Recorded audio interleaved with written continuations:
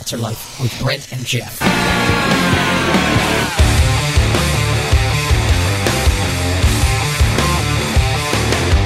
Good evening and welcome to the AltarLife. We're here to rock your face off for the next 2 hours.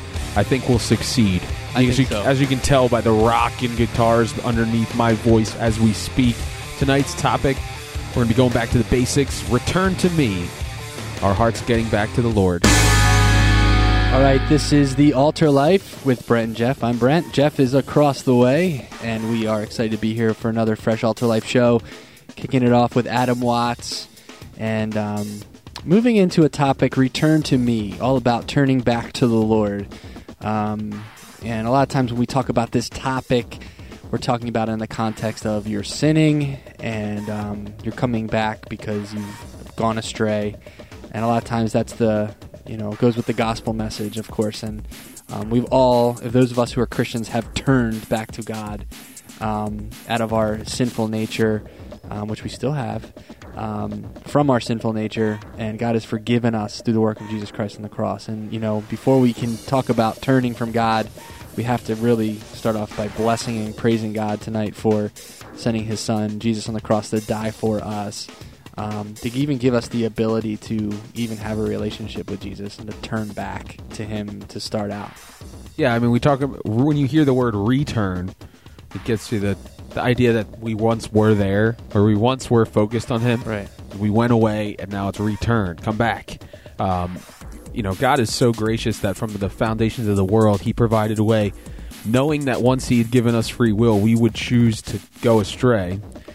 Just in our hearts doesn't necessarily mean that we go off and live like a life of depravity, but just we want our own way, and we want God at the same time. For believers, we can live a life that is so Christian, but our hearts can still be turned away from the Lord. It can be turned on, whatever we want, or our own agenda, or, even if it is, I want this position and this notoriety for my faith. We get even prideful when it comes to our relationship with Jesus. Yep. And God's saying, put all that stuff aside.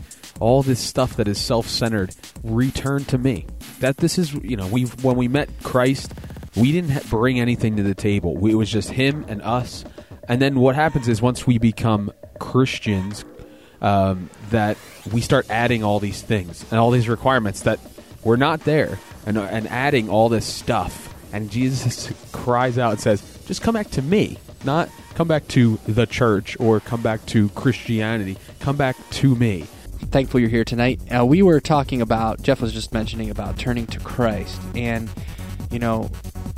we're kind of, the topic kind of came out of 2 Corinthians chapter 7 with Paul, and he's apologizing, but not really, to the Corinthians who were in sin and doing some bad things as Christians. And he sent them a letter and basically told them all the things they were doing wrong and made them sorrowful. And he was sad that they had sorrow, but he mentioned that it was godly sorrow because the fruit that it produced in them was that they turned back to the Lord, and they made some changes in their life. And he was sad that he made them sad, but not sad because of the fruit that it produced in their life. And it's so important as Christians to remember that, Jesus is always there for us to return back to as well. That was return by need to breathe. And then the last line of that song, it says, I'm giving you my heart to break again.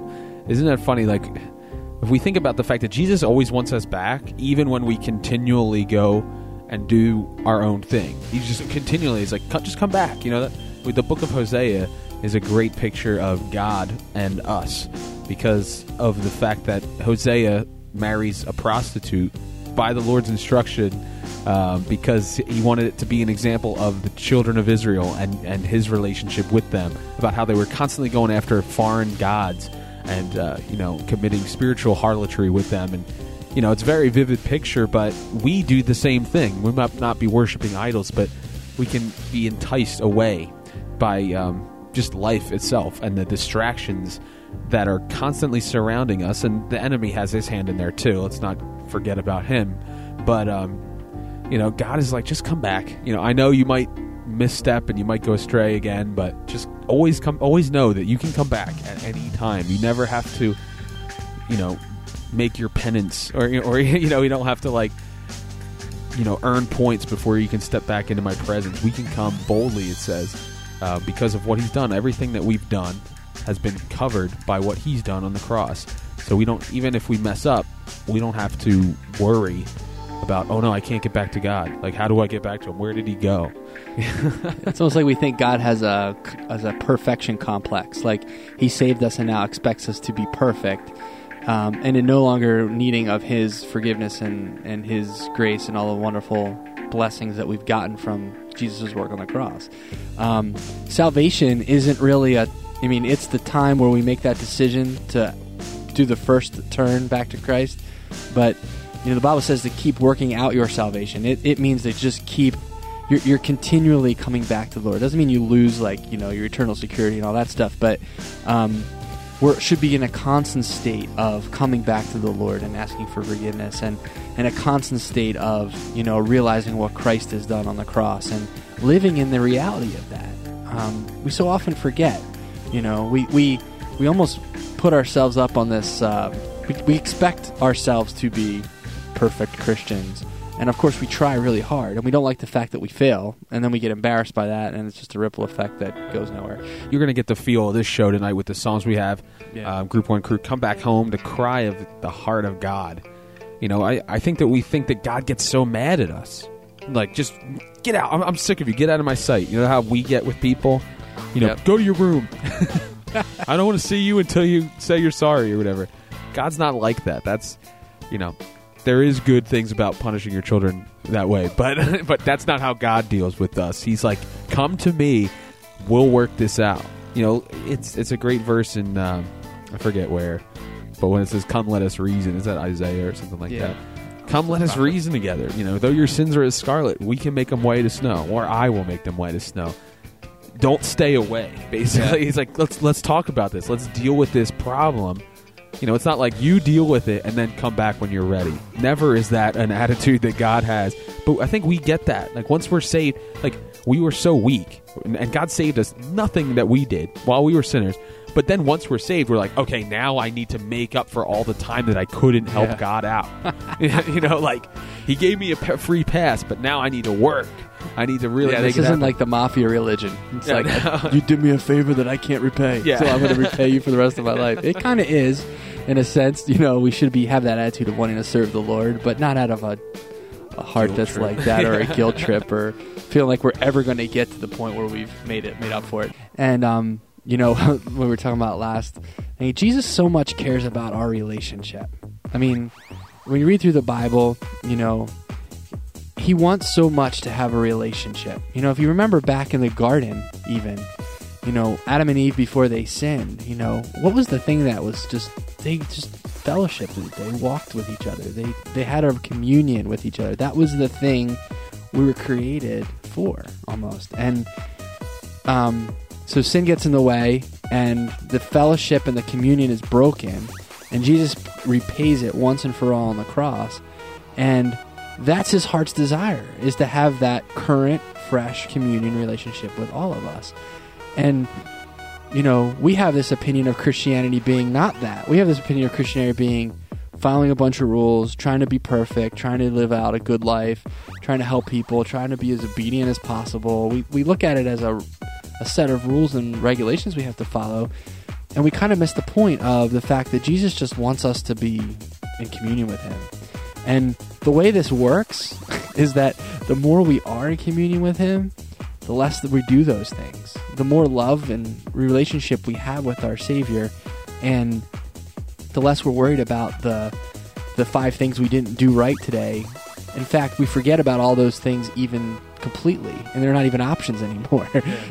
As our heart and our relationship draws closer to the Lord. And, we should always be in this state of, hey, Lord, I'm coming back to you again today, and whether I feel like I strayed or not, I probably did, because I haven't talked to you in a couple minutes, but I'm coming back again, Lord. I'm putting myself back before you. David did that, in Psalms. He all up over the place. Lord, look inside me, see what's going on inside me. I'm bare and open before you. He knew that, and it was almost like the man that was after God's own heart was always in a state of "come look at my heart," and I don't think that's a coincidence. Yeah, I think that we need that spiritual auditing mechanism to switch on. Like, God, it's been a little while since I've really sought what you want from me, or just sought your face. Let me just check back in with you. Let's hang out. If you were on like a recon mission or something out there, and you didn't talk to the person in charge for a really long time, that would be dangerous, and we don't want that to happen. Music, truth, real, period. That was a 90s flashback by Eager, Draw Me Back. It's one of the best songs, and one of the longest notes ever held in a song. He just holds that, and you just listen, and you're like, how does he have that much oxygen that he can just blast that note? But it's awesome, and you should check out. Whoa, my microphone just collapsed. That was so strange. Whoa, that was weird. But you should check out our website, www.thealtarlife.com. Within a week or so, you'll be able to check this episode out again, so you can listen to that song I was just talking about and hear the big long note. And you can tell your friends to check us out as well. Get on our Facebook page, fan us, like us, whatever you poke do. Send us a farm animal or of some sort. I don't know, whatever you want to do. No Farmville. I'm going to come clean. I officially blocked that application, Farmville, from my personal Facebook page. Thank you. I really appreciate that. I think it's because I stopped doing it for like a little while, and then I got back and I had like 150 gift requests. I know. And I was like, Regina has sent you a bale of hay. Won't you please help fertilize her crop? Anyway. No. It's fun if you have the time. If you have that kind of time. I don't have that kind of time, people. You're unbelievable. The AltarLife. This is unbelievable. I cannot believe this. This is unbelievable. This is unbelievable. It's time for our unbelievable segment, I guess. Which is unbelievable Yeah. in and of itself. And we want to thank you for tuning into the Altar Life. We've begun hour 2, as we've grown accustomed to with our unbelievable segment. And tonight, in light of our returning topic, we want to talk about the amazing process of receiving a gift and then exchanging it, or buying something for yourself and then having to exchange it. The almighty power of the return policy. Yeah, the customer service desk. What a terrible position. Oh, my gosh. That's the worst. These pants are marked wrong. They say they're a 32 waist, and I'm a 32 waist, but they're really tight. Well, ma'am, you're a 40 waist. And we do provide fitting rooms before you purchase your clothes. I've been a 32 waist since I was 14. I keep saying 32 waist, but that's like a male version of measurement. Yeah, right. But I said, ma'am, who cares? It was like wow, that's what a large terrible woman. job. It's like, this is not... This was open when I got it. Well, then why did you get it? You just think about the people they have to see on this. Yeah, this DVD doesn't work. Well, it's because you took car keys and scratched all over it. Yeah, I want this one instead. Oh, man. When it's the gift buying, you brought up a good point about the old gift receipt concept, with Christmas. It's like a natural question. Well, do you want a gift receipt? Yeah. Well, why would that person take it back? Yeah. This is the perfect gift. Are you judging my ability to pick out a gift for my friend? Do you think I don't know them well enough to know exactly what they need and want? Oh, my goodness. It's true. And some people just use the gift receipt as a cop-out. Yeah. And they're lazy. And they're like, Brent, let me think. I walk in here, I'm like, yeah, Brent needs some, pot holders. Here you go, Brent. Gift receipts in the bag. Have a nice Christmas. And they're like, why did you get me pot holders? I don't know. I just thought of it, but you can take it back. Get yourself a CD. They were in that price range I budgeted for you, and it was the first thing I saw in that price range. Because I really didn't have the kind of time to think about a good gift for you. Gift receipt is now known as the cop-out. And if you get a gift receipt and you give it to me, don't get me wrong, I like seeing the gift receipt, because I'm like... Because then you got the option. Grandma, why'd you get me a salmon-colored shirt? All right, let's go for the black. Yeah. We are talking about returning to Christ and being in a constant state of that, and how it's not just at the time of salvation that we take advantage of this turning to Christ concept, but it should be a moment-by-moment, day-by-day thing that we're doing, building that relationship with Jesus, and always being current and always coming back to Him, and not feeling bad that you need Him, because, frankly, we all need Him, and that's how He set it up to work. And so, Take You Back by Jeremy Camp, I love that song because it's just reflective of that concept of Jesus is always there saying, I will take you back, whatever happened, wherever state you're in, you come to me, you get cleaned up by me. I'm doing the work, and you're the beneficiary of that, and that's a good thing. So praise be the Lord for that tonight. I found my way back again. Hallelujah. That's what we want everyone to say by the end of this episode, is to have found their way back to God. And that's what God wants from everybody who's listening to this episode, and everybody all over the world. Specifically those who claim the name of Christ. Why are we not pursuing him? Why are we not going after him? I take it as a challenge for myself just to always remember to stay sharp and say, God, am I in touch with you today? Have I done what I need to do in order to be where I need to be? I guess it's kind of redundant, but be. Do what I've done so I can be what I need to be. So I can wear what I want to wear. Wear? Say what I want to say. Yeah. And Paul in this chapter 7 of 2 Corinthians is basically, I love it because he's pointing out how the sorrow led them to repentance, and how that sorrow produced. And I'm like, well, I don't want to be sorrowful. None of us really want to have this sorrow. And I guess I'm thinking about, what is this sorrow? It's like, oh, it's a bummer, man, if you're always like sorrowful and sad. I think it's a sobriety. It's like, whoa, I am a sinner. Whoa, this is something I'm struggling with. Whoa, I am weak in this area. Whoa, I do need Christ's help. And it's living in the reality of that. And that's godly sorrow, because godly sorrow produces that repentance. And there's so many awesome things that come out of these folks as they're being sorrowful and living in this repentance that, that they experience. And some of the things are, it says, what diligence it produced in you, what clearing of yourselves. I love that. What clearing? It's like everything got cleared out. Everything that was confusing is just clear. What indignation, what fear, what desire, what zeal, what vindication. In all things, you proved yourselves to be clear in this matter. There was such a clarity and a focus and a diligence and an excitement that came out of this sorrowfulness and this repentance and this turning to the Lord. I was like reading that list. I was like, yeah, I want that for my life. I want that kind of those attributes applied to my life and my relationship with the Lord. And as I was reading through that, I felt like the Lord was just saying, it's not about just trying to be that. It's about just living in the reality of what I've done for you and having that relationship that's current, and those things come out of that. And like Brent was talking about in the previous segment, it clears. This repentance, it just clears you, cleans the slate, and there are moments where we get this sorrow or this grief, and we're like, God, how did I get here? And we feel God's chastisement or something that happens.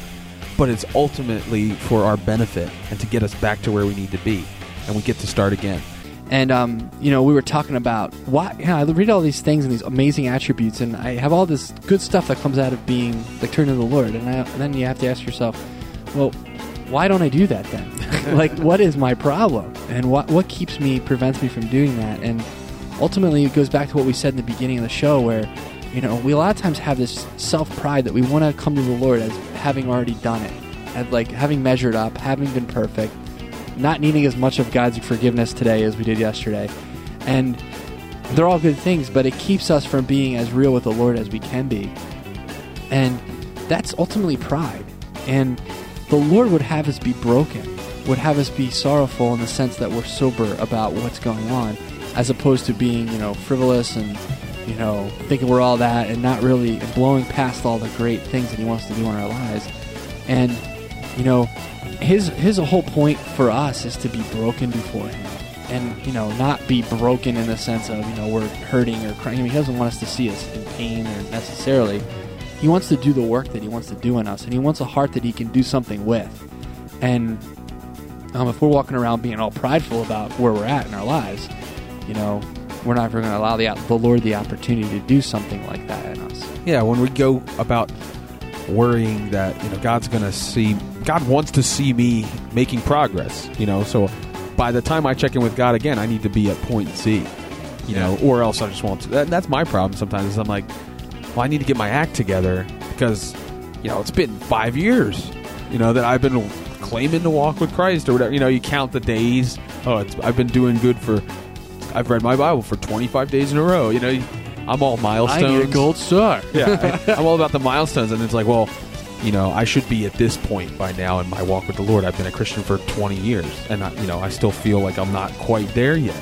And God's like, put that garbage away. Just come and talk to me. Come on. And he's like sitting there waiting. He's got other stuff to do, but he's waiting for you. Isn't that incredible? And we don't want to forget to tell you about our website, www.thealtarlife.com. You can listen to our most recent episodes. You can request a song.